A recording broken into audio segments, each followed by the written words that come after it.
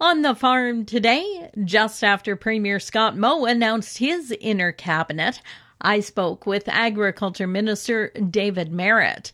We chatted about a number of issues, including this week's federal, provincial, and territorial agriculture ministers' conference. With the ongoing challenges with COVID-19 this year, discussions are taking place virtually, with the first day of discussions going today. At the time, he said, while there's expected to be some discussion, of course, around COVID, a key issue on the table will focus on changes to the business risk management program. One of the biggest things we've been asking for since March was some interim changes to the business risk management process and some of the criteria around that, Glenda Lee. And as provincial ag ministers, we put an option on the table to the federal minister months ago. And she still hasn't come back with any options or anything different than just the status quo. And obviously, pretty well every province is having challenges around fiscal capacity. Some provinces have made some internal changes on the provincial share, but those provinces, it's not as big a fiscal challenge for them as it is for obviously the prairie provinces are obviously the most impacted by it all.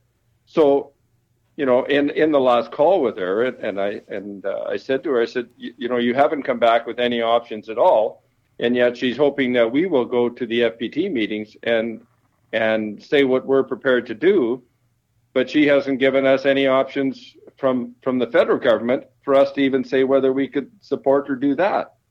And I think first and foremost, it's her responsibility as a federal minister to at least let the provincial ministers know what she's going to bring to the table, so that I have a chance to talk to my colleagues around the cabinet table saying, here's what the federal government is offering. Well, I have no idea what they're offering. And as I've said to you and your listeners many times, Saskatchewan is the hardest hit by any changes to the business risk management programs. Based on our percentage of arable land in Canada, we have 40%. Also based on our population, which we only have 3% of.